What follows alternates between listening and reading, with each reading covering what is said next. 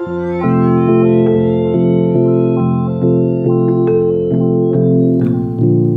and welcome to Register, the podcast about architecture and landscape from the Kingston School of Art in London. My name is Andrew Clancy. These are strange times. It's the obvious thing to say, and yet it must be said. I guess there isn't a single one of you listening to this who is not profoundly affected by this crisis, and our thoughts are with you all.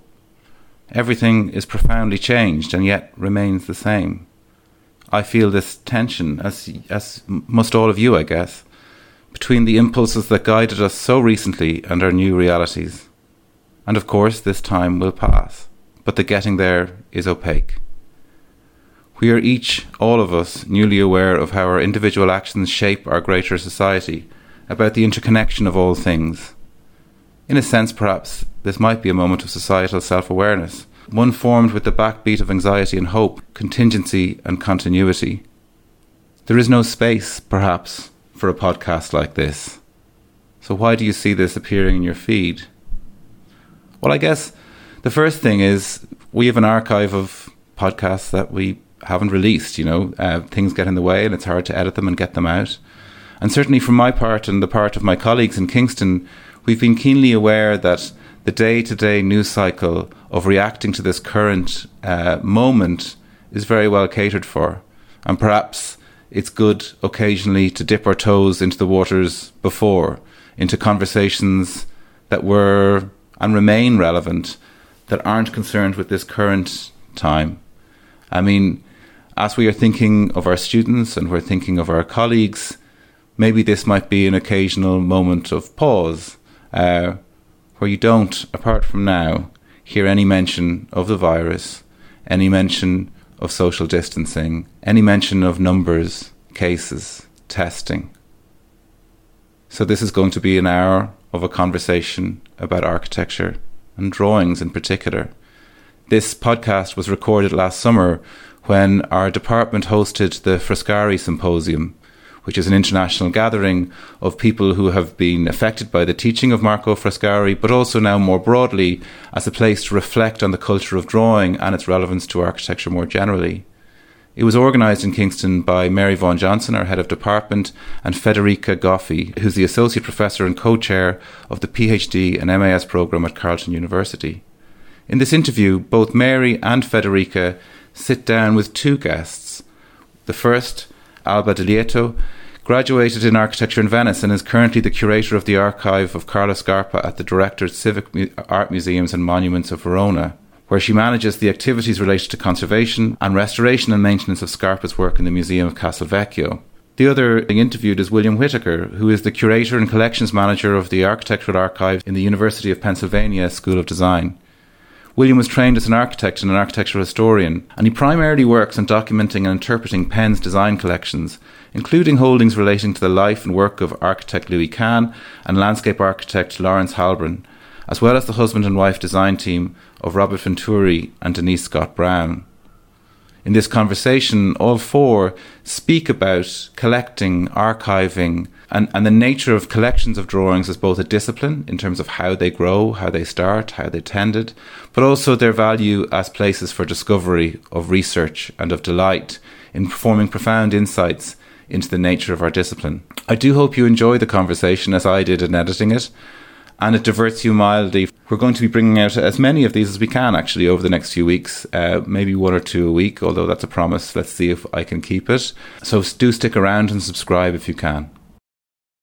So today we are in the room with Bill Whitaker from the University of Pennsylvania Archives in Philadelphia, Alba Di Lieto from Castelvecchio in Verona, and with me here also is Federica Goffi, who together with me, Mary Johnson, and I am the head of architecture and landscape at Kingston University. And Federica and I have convened a symposium at Kingston University. So we are going to talk about, maybe touch on some of the topics that we discussed at the symposium, but first of all, we'd like to find out a little bit about who you are. So shall we start maybe with Bill? Sure. And maybe talk a little bit about how you got into being an archivist and how you got interested in archives. So if you will. Yeah, so I work as a curator. I'm in charge of a great collection of architectural drawings, but I'm trained as an architect. And I began my career in archives working as a work-study student. 25 years ago, when I enrolled in my master's program, I had a choice of a work-study job, a student job. And I was fortunate there was a number of positions in the archive that I'm now in charge of. And the same archive. Yeah. So you went to University of Pennsylvania yes, I did for my your master's education. at Penn. Fantastic. And so, I started working there as a student. And, we're talking 12 hours a week. And soon enough, I found that I felt that I was learning more from the drawings than I was from my professors. Funny. Now, don't tell my professors that. And that's not fully true. Yeah. Because certainly teachers play an important role in helping you see and understand what you're interested in. Right. But I found that I was learning wonderful lessons by just looking and being able to indulge my interests in looking at drawings. And it was fascinating. And I've been doing that for 25 years. That is fascinating. Yeah. And was at that time, was there a particular collection you were looking at that you remember that had a huge impact? Well, the collection at Penn is famous for having the drawings of the architect Louis Kahn. We have many other collections. And so, of course, at first, I was very interested in the drawings of Louis Kahn, and I still am very interested in it. But I also, very early on, became interested in the other drawings. And sometimes it was just a researcher coming in, and as a student, it was my job to go get the drawings out of the drawer and deliver it to the table in the research room. And often you would have a conversation with that person, and it could be that person was a student, could be that they were a professor at a prestigious university, an architect charged with doing an alteration or an addition to a building, or just it was an interesting moment and you started to get interested. Well, why is that interesting, right? And there were also other times where a new collection came in and it was your job to flatten the drawings, to start to arrange and describe them, which is a step that happens before you open a collection for use. And you started to get interested in what you were seeing, and the drawings started to ask questions of you. Right. Now, Alba, maybe you tell us a little bit about what you're doing. Which is quite different from William, because I work in a museum, and my professional career was built step by step, if I can say, because I started in the museum when I was a student. Also a student. That's interesting. Student in architecture. And I started for chance to work in Museo di Castelvecchio, but when I started I was really interested in Carlo Scarpa works, and so when the opportunity was opened, I asked if I could collaborate in exhibition and cataloging Scarpa's drawing. And so, as I explained in my talk, I started to work in this field. In the same time, Castelvecchio is a part of 7 city museum, a museum system. So I am the architect of the museum system, and so I prepare exhibition and I work for maintenance. I work as a kind of, I guess, architect managing the building in some ways. Yes, I'm something like a connection between different aspects to maintaining the different museums. So more than just the Castelvecchio. We have 7 museums, so I call the people when we need, when For example, the bathroom is broken. Okay, building maintenance. Yeah, maintaining the building. Okay, excellent. But you said you started as a student of architecture. Yeah. And it was at Castelvecchio. And so your job then as a student, what were you doing? Was it in the archives then, or was it something else? Really, I finished architecture, and after I had I finished architecture in Venice with Rigo Rudi. Mm-hmm. Then I had a master in museografia e museologia at the Politecnico di Milano. So you knew then you were interested in museums already? I don't know. No, it's a never-endless subject. Right. But this was before you started to work for Castelvecchio. You did the museum. During I was a studente lavoratore, a working student. Can you say in English? Yes, yeah. I studied and I worked in the same time. Yes, excellent. And you were doing the same, I guess. Yes. Attending as a student and working as a student. Yes. And ended up... They didn't pay much. Yeah. But what's interesting is that there is a similarity, right? You both ended up working in the places as a student where you still are today. Yes. That you've never left. So I think that's, for our young students who are listening to this podcast, it's an interesting story. So let's continue. And maybe you have a question. I was just going to ask, because of the professional background as architects, approaching collections of drawings and an archive, what's unique in how you handle these materials? What would be different? Well, I think I have a training as an architect. I've never worked as an architect because I was straight through from my undergraduate to my graduate, and I was working at the archives, and I still work at the archives. I'm associated with a lot of architects in the sense that they are people who donate materials, they're people who use materials. I can converse with them on an architectural level. I can also read the drawings and understand the drawings as an architect would, right? Which is a great skill to have in an architectural collection. My colleagues who I work with on a daily basis are archivists. Maybe they're experts in handling photos and material like that, but they don't know how to read the drawings in the same way that I do.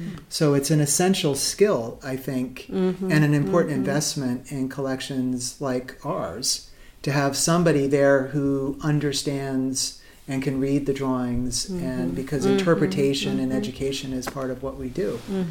So, And I guess what are the kind of activities that you run from the archive, or you enjoy, between all the many things that you do, from exhibiting to hosting students and your own research? I think the most important thing, there's two things that are most important. One is that you're opening up a set of materials for use, and that involves making it available for people. They can come and see it, right?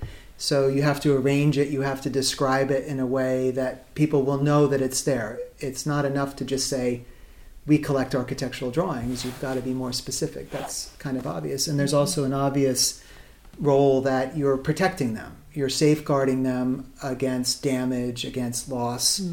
But I think getting people engaged with them, the educational component, and seeing people take away their eyes getting bigger, them saying wow, or you see that sort of engagement, that they're learning from those materials. That, I think, is the thing that gets me most excited about what I do, because that the materials matter. You can see people engaging and learning from them, and that's the reason why you save the material, right? So while you have all these important safeguards and you want to protect the material, you also very, very much want to make sure that people appreciate them and engage with them. Now you've mentioned different types of visitors you have. Would you say most of them are students or architects or researchers? Numerically, it's students. Okay. But their students are not limited to the students of my institution, the University of Pennsylvania. Right. We do see students from all over the country, and often we see students come from international locations. So it's not unusual to see a group come from Australia. Right. We have certain groups that come every summer from the University of Oregon, and we do a very special program with them. They're landscape students, and they're very interested in sketchbooks.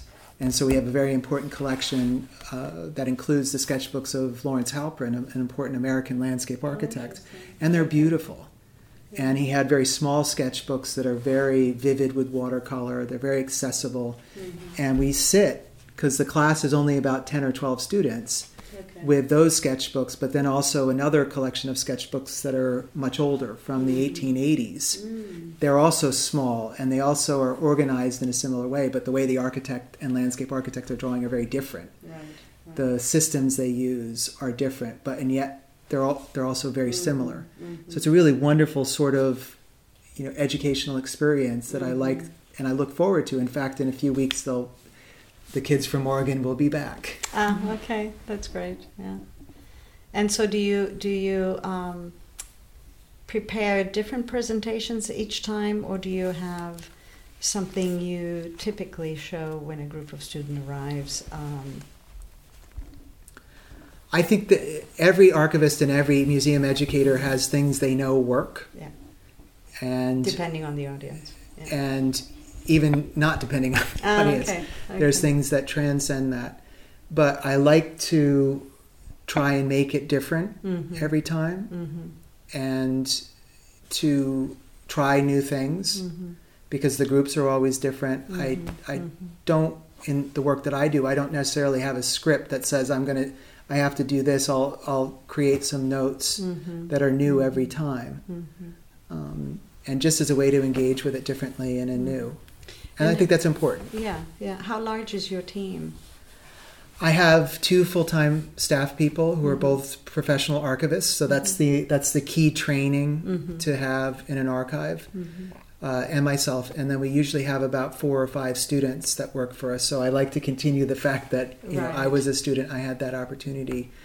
In my time, there were more master's students from the architecture or landscape program. Now the master's students are so busy, and the curriculum has changed that they are not as available. Right. And so as a consequence, we have a lot of undergraduate students working for us. And they're very smart kids. They're very eager to learn. Yeah. They don't have the same level of training Yeah. as some of the architecture students, but they are very curious and inquisitive and excited to be working with material. And sometimes those students will work for 3 or 4 years with us and will send us postcards from far off places to stay in touch. Yeah. And with you, Alba, what is the majority of your visitors that come to visit the archives? We have different kind of visitors.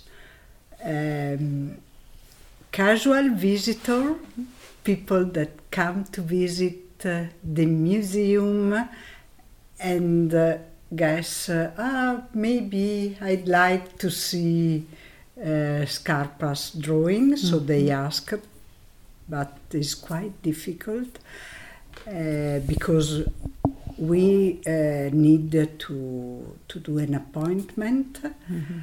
In general, they contact us via mail, and they are deeply interested in a drawings or in more drawings for consultation and for publication.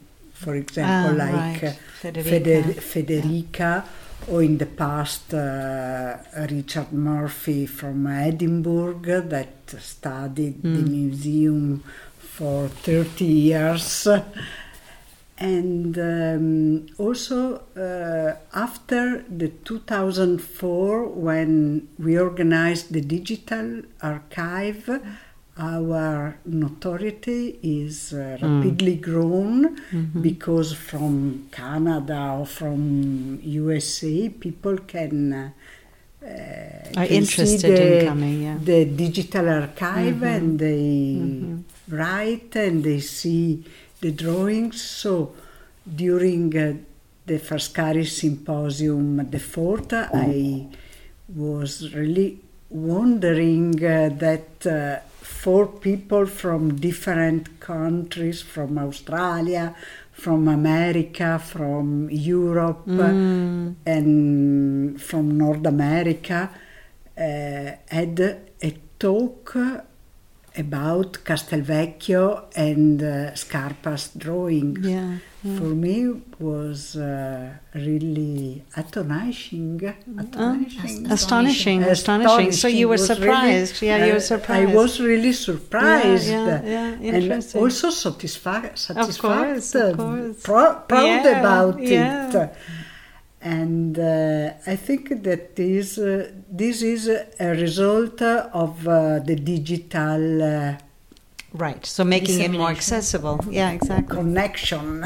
Yeah, allowing it to So- be more accessible. Well, it's fascinating because you mentioned, William, how you learn differently from the drawings than how you were learning in the school itself. So I kind of wonder, because not every school has that available or near in the proximity of the school. So whether you think that there is almost like a gap to be bridged, and how to bring students closer to drawings. I mean, even what Alba mentions about the accessibility digitally to these archives and collection. I mean, it really has the potential to change how we learn about architecture. Yeah. Yeah. The thing that interested me as a young student was that I was looking at these drawings, and that experience I was having was my own. And that there was not a professor or somebody else telling me what I was looking at. And that there were many, many images there and drawings and other materials that they were starting to tell me a story, and that I was following action, or at least I was seeing things heading places, and that was very interesting for me, and it continues to be really interesting in the work that I do. It makes it a great joy to do that.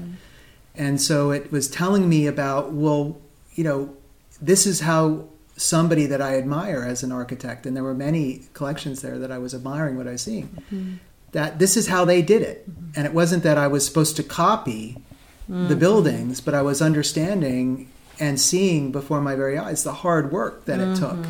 And you could, in the examples that I was looking at or seeing, you could see the architects struggling. Right. You could see them making mistakes. You could see them, knocking themselves on the head and Or go, what the hell is something- going on? Yeah, doing something over and over Or again. I'm scared, I'm intimidated, I'm not, I don't believe I'm on the right track here. And that's a very human thing. Sure. Right, and to see that sort of engagement with the profession, with what it is that you're supposed to be doing, it felt like I was learning something about what it means to be a real architect, a good architect. And so in the work that I do every day, it's my hope that I'm able to convey some of that message to people who come in. And while they may not have the time that I've had, and I've been privileged to have in my work, both as a student and as a professional now, to spend with the drawings, I hope that I'm opening up a door to, what's going on when you're trying to do something of consequence, and what do you do when you're stuck? What do you do when something's not working? And it's, it's the humanity that's present within the drawings that I think is partly a great bridge, right? Sure. And that can be understood and read in the drawings. I think absolutely. I mean, I think everyone knows what it's like to struggle with things. And if you can make that apparent in some way, or just how you keep working over something, that where you begin is not necessarily the only way, right? And Alba, I think you wanted to add to this. Yes, I'd like to focus a point regarding the divulgation of the archive, because the Castelvecchio and the Carlo Scarpa is a specific one case. And so we work a lot about a focus regarding Scarpa. And for example, for November, we are organizing an exhibition about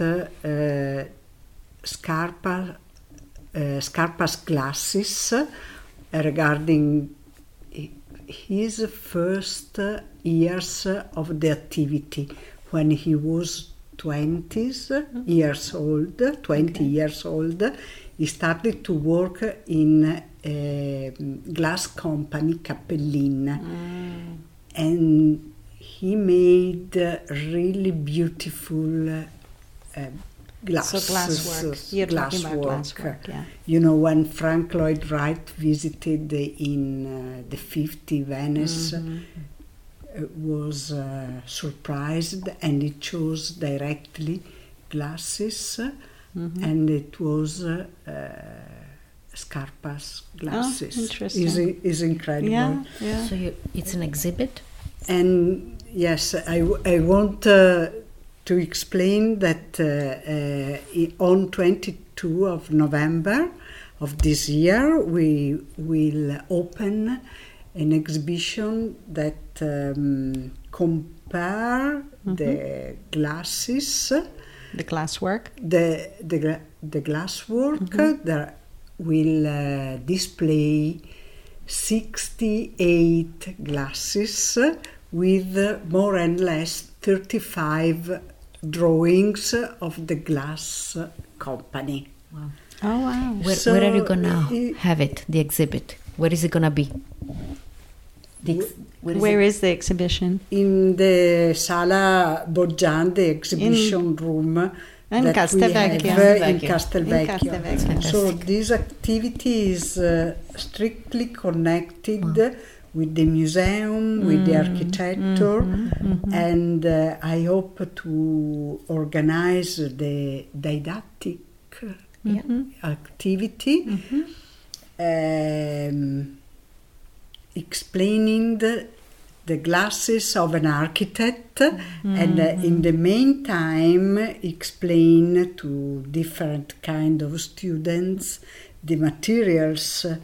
So after have seen the exhibition, the class can see, for example, the stucco, the concrete, the stone, the other different kind of materials that he worked with. This is the next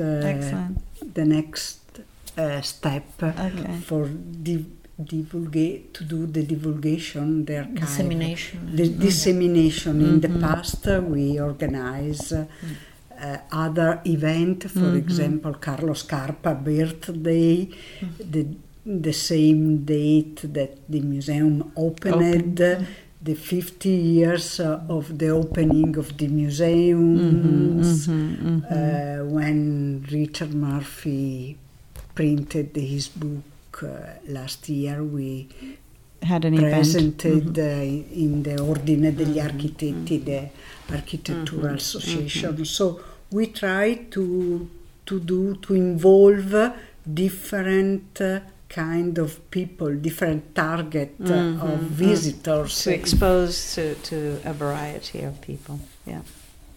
Interesting. What's happening at your archive? I guess what kind of research is ongoing or plans you have at the moment?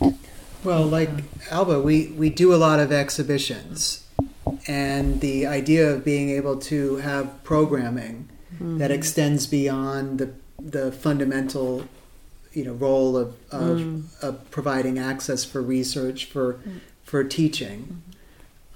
So we have a gallery space that we have had for, almost 40 years. And so it has, in a sense, forced us to think about our materials on multiple levels. And it's a very important part because you're learning to speak to different audiences. So while most of the people doing the research might be students and visiting the collection, we also have children coming, right? And we show them fun models and things like that. And architects love geometry, and sometimes they do interesting things with geometry, and this engages the imagination, especially when it's an object. And so my colleagues organized a tour for kids. It was Take Your Child to Work Day. Oh, of course. At the university. So we had about 30 kids come through. It was very fun to see that. Not so often, but still, it's forced us to think about how we might do a tour differently. And occasionally we do big retrospective exhibits with major museum institutions that involve hundreds of objects and several years Okay. preparation. So this means you have a quite large space then, and in We have a very large collection, and that means we have a large space just by the size of the collection. Okay. We talk about square feet in the United Yes, States, of so we course. have just about 10,000 square feet. having been a part of the archive for so many years, you would have seen it expanded over the years. Or Well, it's changed, expanded or- both yeah. in the fact that before my time, we had worked on major exhibits. Mm-hmm. In my time, we have worked on major exhibits, and they are wonderful opportunities to expand what you do because you're working with museum professionals, you're working with people from curators to educational professionals to the registrars Yeah. to the people who move art. And while we don't have all of those expertise represented in our staff, we learn from those individuals, and it helps us do better Right. and to know more about what we Right. do, right? So that's an immediate Right. thing. But then often there are institutions that are on the other side of the world or in Europe or in Yeah. Japan, and it allows us to engage with a very different context and to see Sure. things differently. And Right. that's just a very wonderful Yeah. experience. I was thinking also about the expansion of the collection, I guess, in terms of the size. Yeah. I imagine that's changed from the time you Well, started. just taking in the archives of Robert Venturi and Denise Scott Brown, I think their collection doubled the size of our holdings. Oh, wow. It was just It that was- much bigger. Yeah, yeah. And to give it a number, Yeah. so just the papers for Robert Venturi himself, Uh-huh. not including Denise Scott Brown, not including the project files, not including the office files and the drawings, that was about 150 boxes. The entire papers of Louis Kahn are 110 boxes. Oh, wow. In total, the Venturi Scott Brown collection is more than 2,000 boxes. Wow. Right? That is, for us, a And very when- large collection. And when did that happen, when you received it? We started to work with their collection in 1998. Okay. 1997, 1998. We were working in their office. And so we began a relationship in their building, managing the collection before any of it moved to Penn. Okay, got it. And then as part of an exhibition project we did with the Philadelphia Museum of Art, we started to physically move certain resources, the correspondence files, the project Right. files specifically. And that way we could do intensive research with students. We could provide access to scholars who were working on the curatorial aspect of this project. And we also managed the whole research Right. project from our vantage point of being archivists and curators. And that was a lot of fun. Yeah. But, you know, we physically very much started to move everything in 2008. I had a special archivist for 4 years, and he worked on the collection. We processed most of it, but we're still working on it now. Wow. And we started more than 20, Yeah. we started 20 years ago, 'Cause 21 years ago. It took 10 years before you even started moving We moved some of it, Yeah. but it was 10 years before we started moving the drawings. And in fact, we didn't have a gift agreement until 2006. Oh, So we had a relationship that preceded a gift agreement, although we had an understanding that we were heading there. right. And that the exhibition opportunity in 2001, which started in 1997 or Okay. 98, gave us an opportunity to move forward. Yeah. And for you, Alba, what kind of changes have you seen over the time that you've been at Castelvecchio? It's amusing because the history between Italy and England. and, the no, US, and the USA are quite similar. But our archive is really little because we have 2,000 drawings.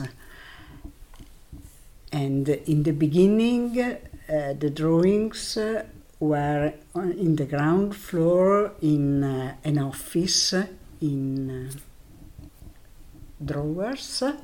Files.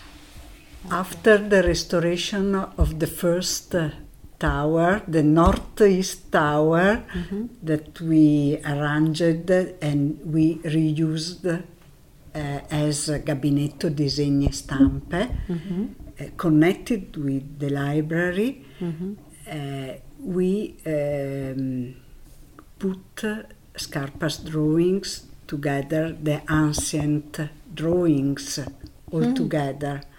In 2013, we moved the Scarpa's drawings from the northeast tower to the southeast tower because we restored and is completely dedicated to Carlo Scarpa, to the archive of the architect. So it seems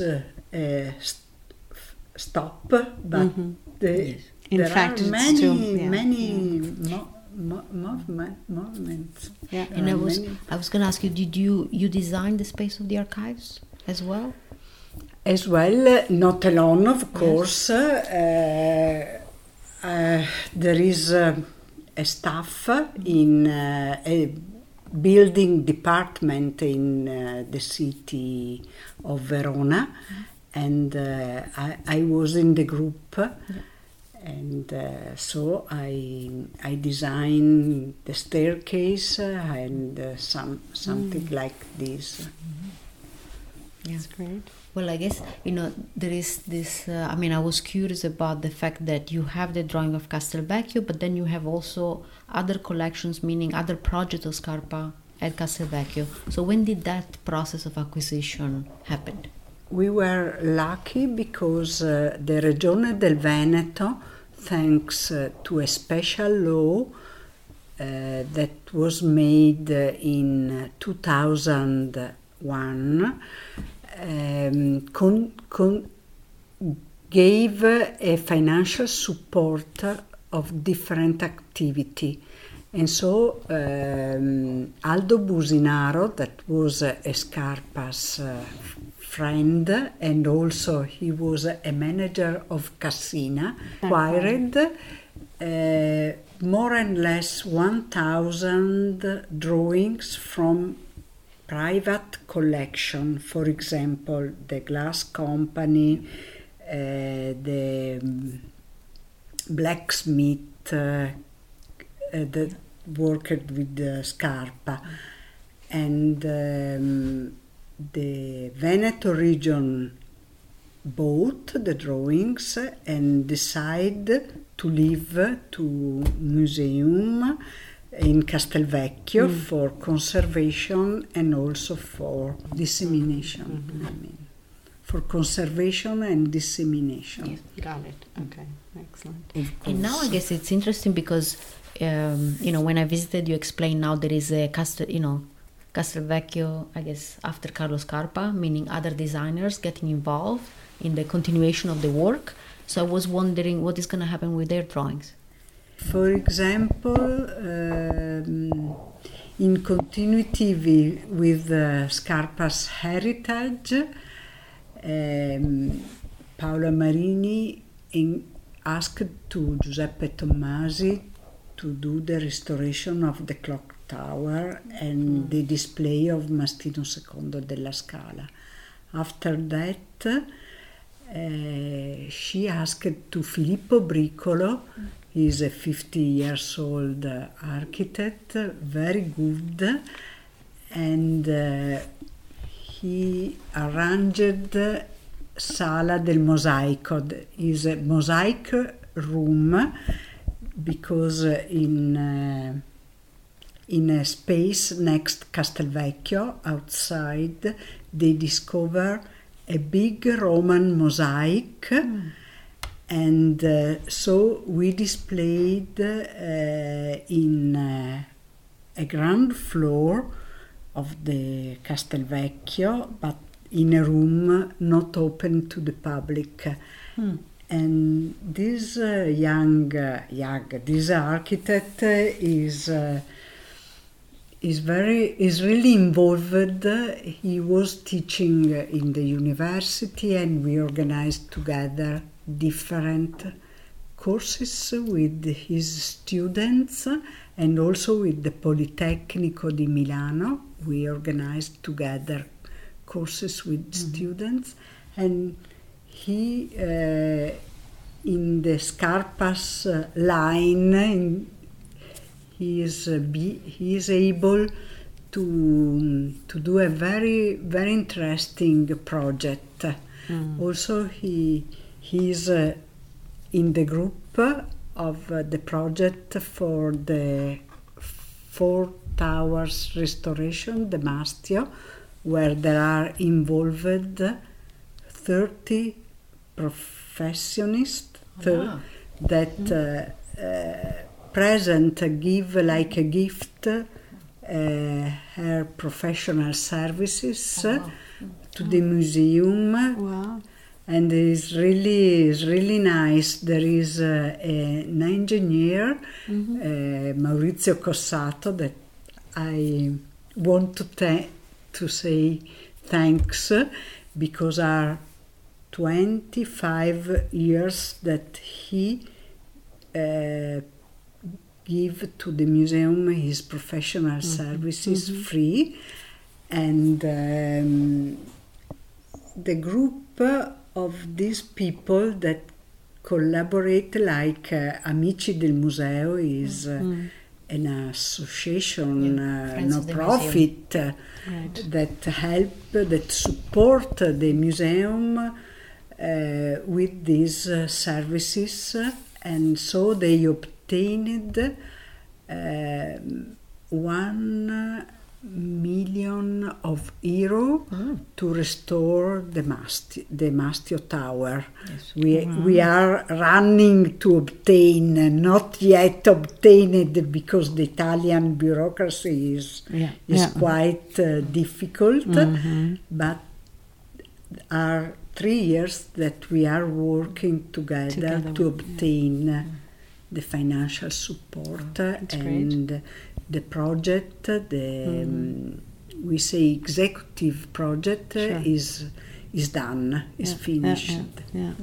Interesting. But you're essentially talking about conserving heritage, and so in the collection at Penn, I've also come to realize that there are people who are concerned with the built environment, whether it's landscapes or buildings or combination of the two.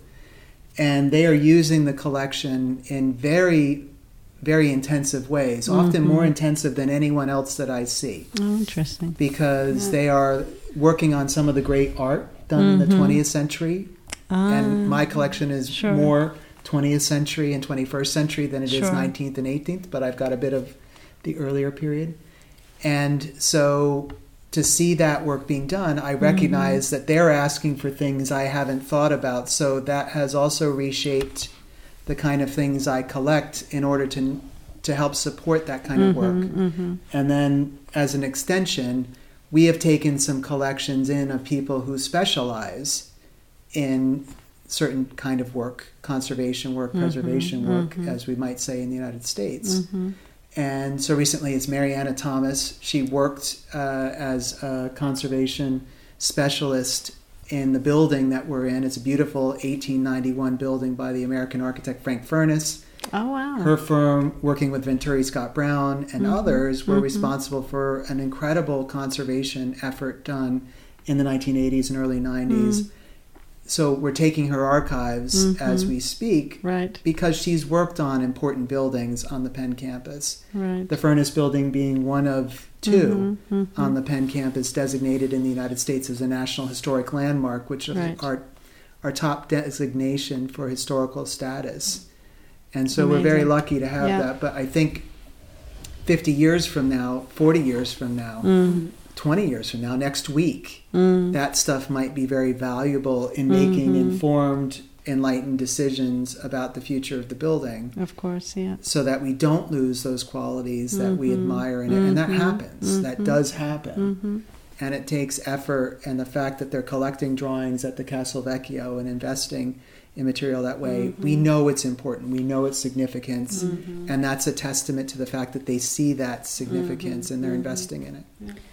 I forgot to finish the answer, but the Filippo Bricolo drawings are already in the collection, and also Valeriano Pastor, after the setup, the exhibit design of Arrigo Rudi exhibition in 2012, he gave to the archive his beautiful drawings of the exhibition. So we have Valeriano Pastor and Filippo Bricolo. Nice. Well, I was curious if you also collect works by students. Yeah. So historically, there are a number of collections that you see that include student work. But I would not say that the university has been systematic in that. There's the example of the landscape architecture program, Ian McHarg, and teaching ecological planning. He evolved a process that's very important in the field that had national and international impact through the student work. So for 15 years, we have a very solid collection of student work that includes drawings that are 12 feet tall and 6 feet wide. Wow. They're massive, and we're fortunate to have them. In fact, we have them on exhibit right now as part of a larger exhibition focused on Ian McHarg and his legacy and the idea of designing with nature, right? But where is the exhibit? Where do you? In Philadelphia at the Architectural Archives, but also in several other galleries on campus. So I was doing that before I came to London. So I'm very tired. Really. Yeah. But we also have student work that comes in as part of large archives. So we have Bob Venturi's student work. We have Denise Scott Brown's student work from the Architectural Association in London, Bob from Princeton. We have the student work of one of our great professors at Penn who trained in Paris, Paul-Philippe Cray. And so often with a major archive will come student work. Around Paul Cray, because he was such an important professor, we have collected student work from that period. That's the Beaux-Arts. His students are coming in the 19-teens and 20s and were very important architects who won a lot of awards. So we have quite a bit of student work from that period. I have also collected a bit in the 1950s and 60s, but we have good photographic records. In the decade of the 1960s, the school systematically invested in photographing student work, both in color slides and in black and white prints. So we have a number of resources, but of course we also have syllabi. We have the kind of resources that help you do a pedagogical study of how teaching was done, how teaching has changed. That's more of an institutional history that we happen to have in our collection, although you could find that in a typical university archives. Because we have been around for more than 40 years, that material has all been consolidated with us because we often take the archives of the key professors that are part of our institution, although we collect people who have no affiliation with the University of Pennsylvania. I was going to ask, how do you decide on which collections you want to, I guess, secure for the archive? So this is, the question you're asking is a larger question of a collecting policy or a mission, right? And so in America, we like to talk about mission and visions and things like that. And so that's tied to your identity as an institution. And we're part of a school of design. We're part of a place that's teaching the next generation of architects and landscape architects and planners. So the thinking process of how designs are developed is important. So I like to take collections that show how groups of people will work something out. So for example, we have the collection of Louis Kahn. We also have the collection of several landscape architects that worked closely with Kahn, several engineers that worked closely with Kahn, because research demands us to have that kind of material because people are interested in Kahn's work with great depth, and you want to add more layers to it. The clients that were part of it. So that naturally, to give more vantage points into a critical figure is important. It just helps enrich and make it more complicated. You get this ecosystem of many different participants, and you discover people who you didn't know existed, right? And so we know in architecture, it's been a profession that's been dominated by men. And when you look more deeply at things, you find that women are doing really interesting jobs, all over the profession if you dig further into the field and you find where they are. And that's interesting to scholarship, that's interesting to students. And while we are focusing more on the individual creator, and that's something that is, not as, it's not people are looking for other ways into architecture scholarship that is broader minded than that right now. But we still know that there's vital action in there of how people are thinking things through. We're largely focused in the Philadelphia region, right? Because there are important examples of architecture, and we have a set of relationships there.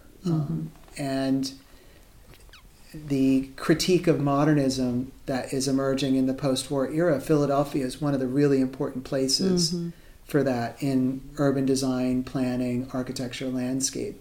So we're collecting a circle of people that help extend that and help us understand that. While also recognizing that leads you to places like Ahmedabad, India, and to Japan, and to points in Europe. So occasionally we'll take a collection. The example would be Anant Raje from India, from Ahmedabad, who's someone who worked with Khan in Philadelphia at his office, but then also went back to India, to Ahmedabad, where he established his professional practice. And finished the building that Khan designed in Ahmedabad called the Indian Institute of Management. So Khan's last drawings, he made the day before he died, were kept in Ahmedabad. And so Interesting. we have them now in Philadelphia. How did the collection start? Like, the birth of the archive in both of these, what are the stories? So in specific terms, the Architectural Archives was founded in 1978. But the idea of using drawings in the education of architects is much older than that, and there are and were collections at the university established before 1900 that served the purposes of teaching, and we continue that. But specifically, when the architect Louis Kahn died, his papers and materials, there was a concern that they would all be sold because he died with a great debt of about $450,000. And the only resource they had were the drawings, so that they were thinking about selling them. Quickly, people said that's a bad idea. And so they were able, through great effort, to convince the government of Pennsylvania, the Commonwealth of Pennsylvania, to buy the collection and put it on permanent loan to the University of Pennsylvania. That took a few years. So in 1975, he dies in 1974. In 1975 and 76, the details are worked out. We were physically ready to take materials in September of 1978 when it moved into the building that the materials are still in. But we already knew at that point that we were not beginning with just one collection, that there were 5 collections we were beginning with, including architects who were doing residential architecture in a beautiful part of the city called Chestnut Hill. Edmund Gilchrist is an example.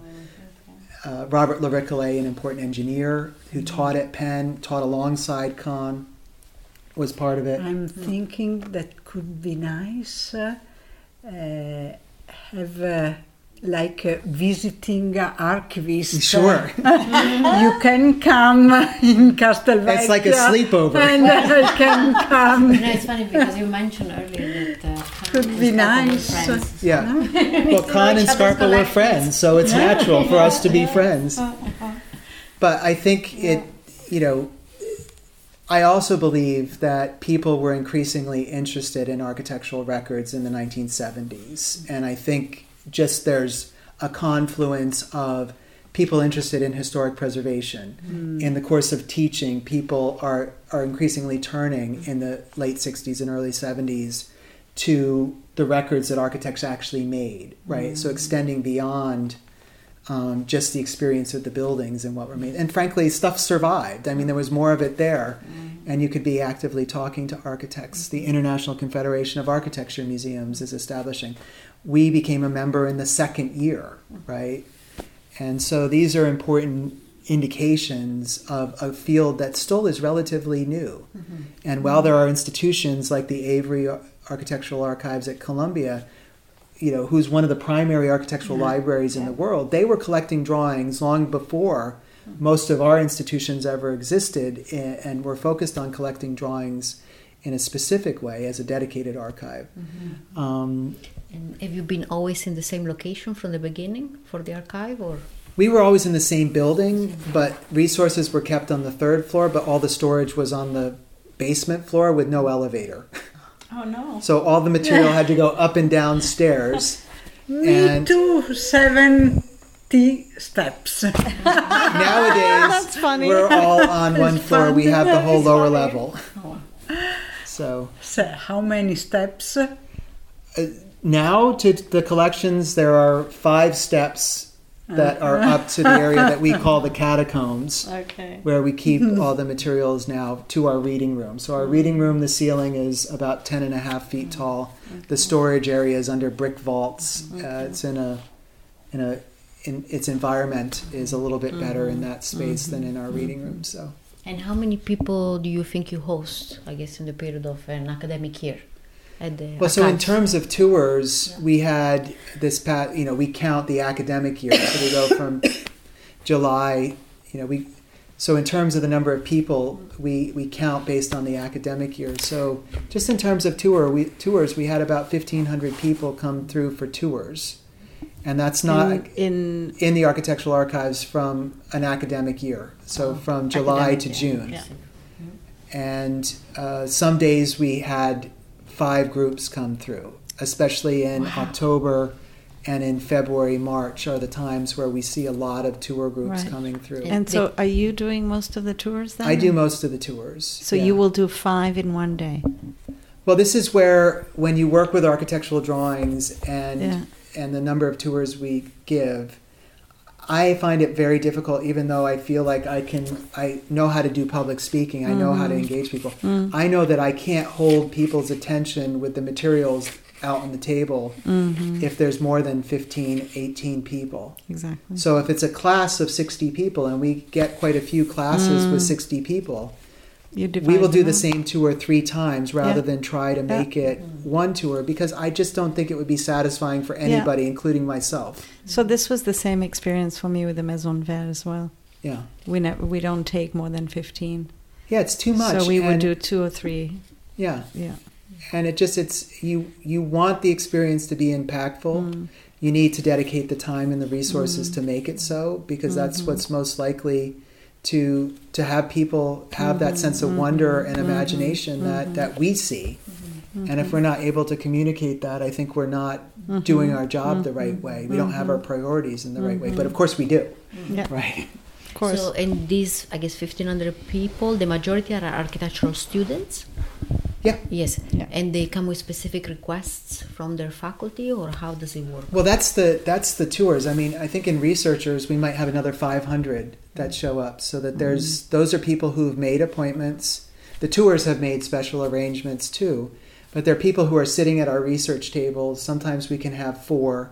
Occasionally we'll have 5 in the research room at one time, and we're assisting them and helping them.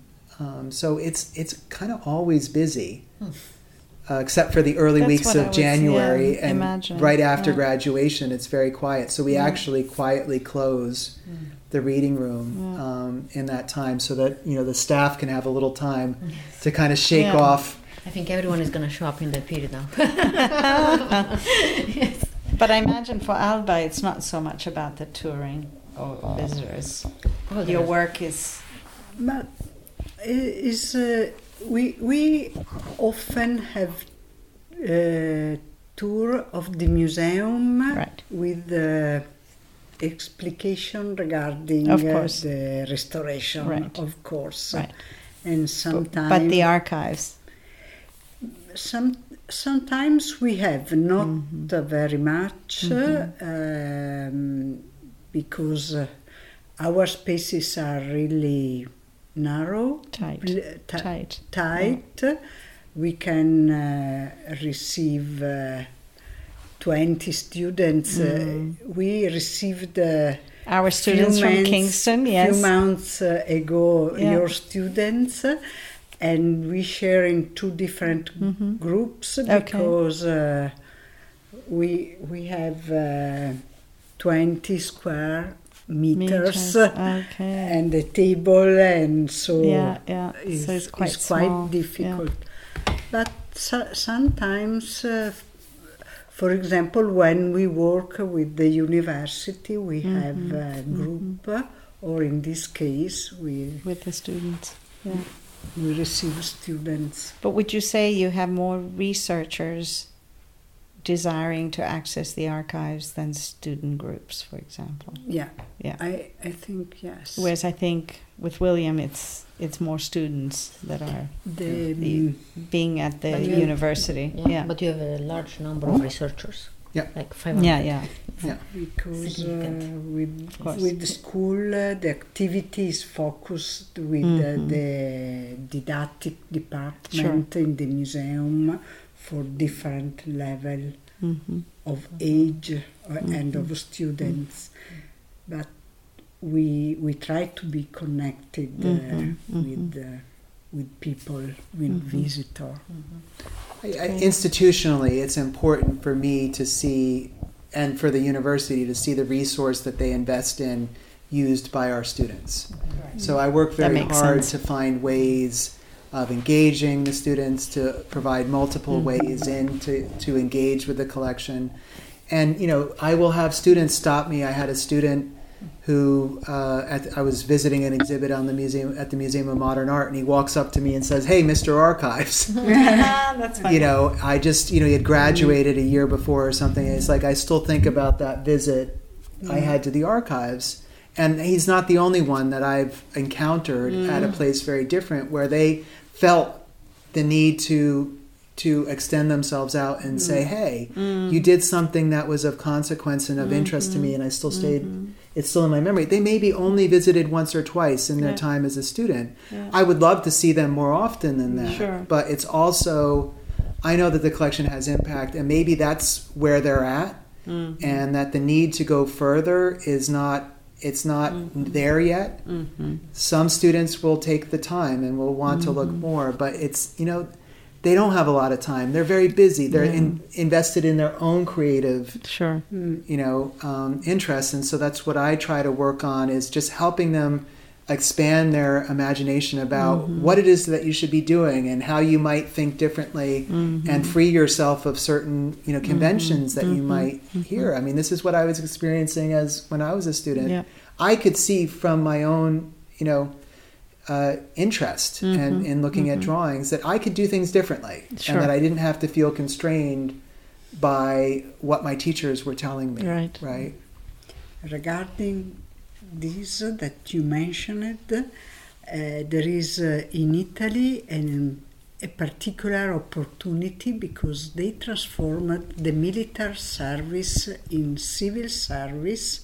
So each year we have in the museum more and less 4 or 5 young already degree, can you say, already degree students that are really interested or in the Archivio Carlo Scarpa, or in catalogation, or in the library.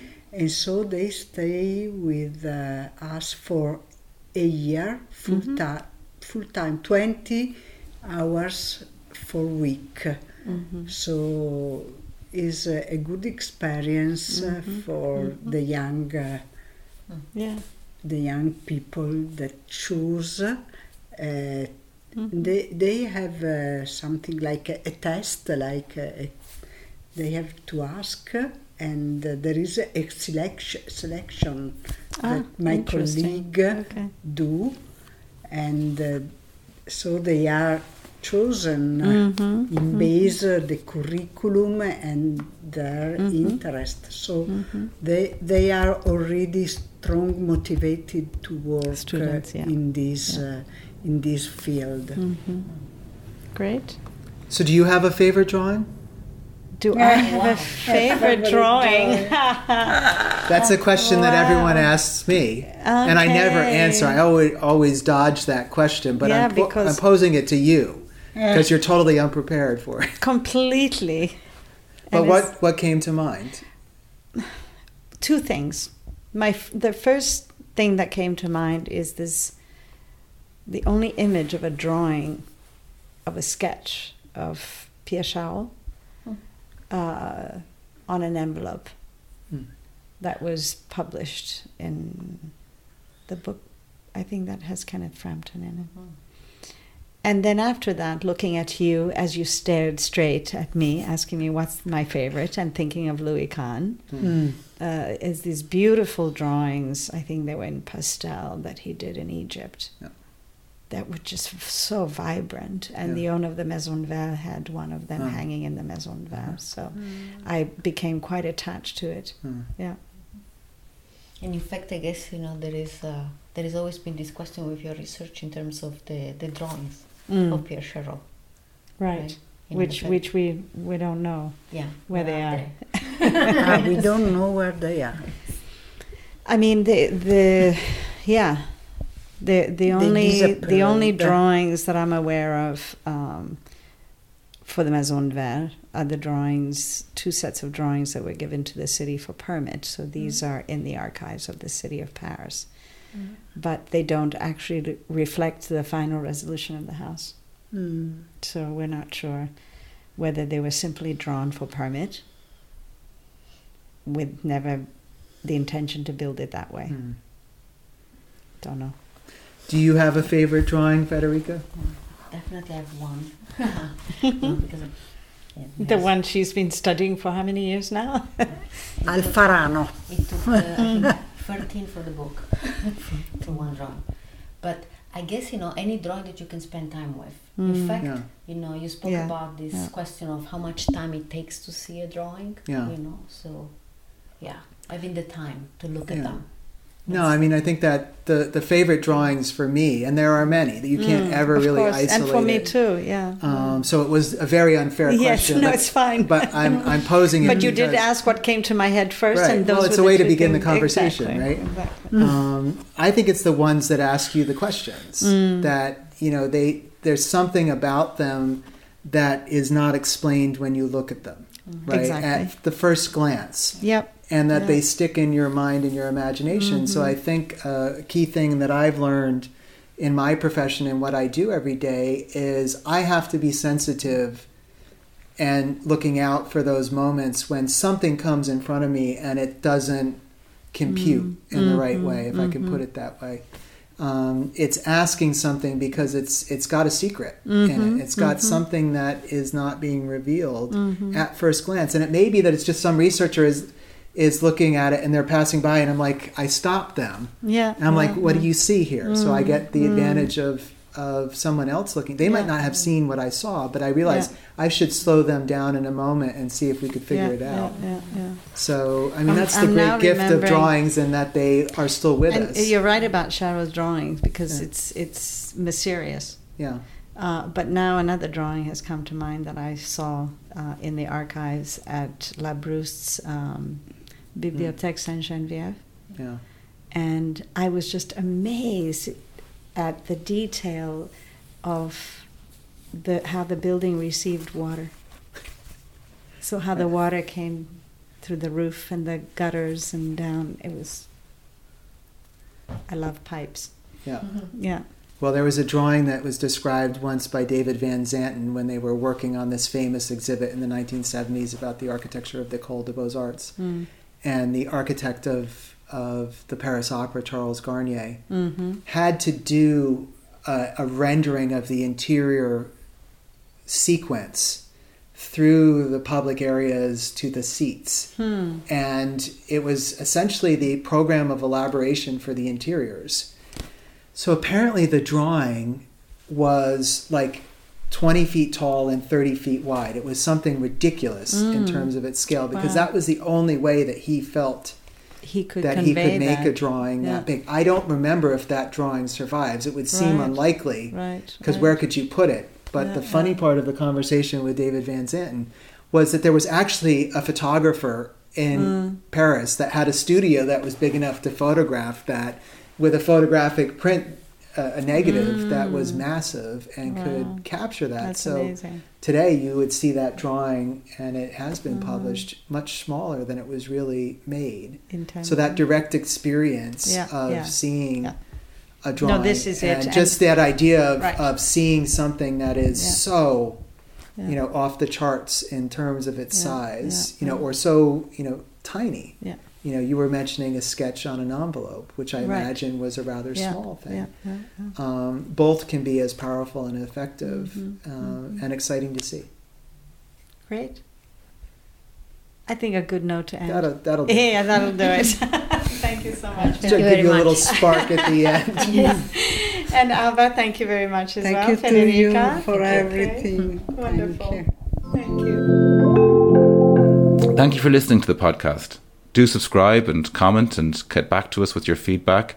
We're going to be trying to do a couple of special editions with our students and others over this time, but there will be other episodes coming out very shortly of recordings made prior to this time, so do join us then.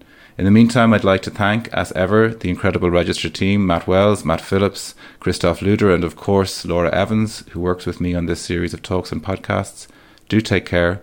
Talk soon. Bye.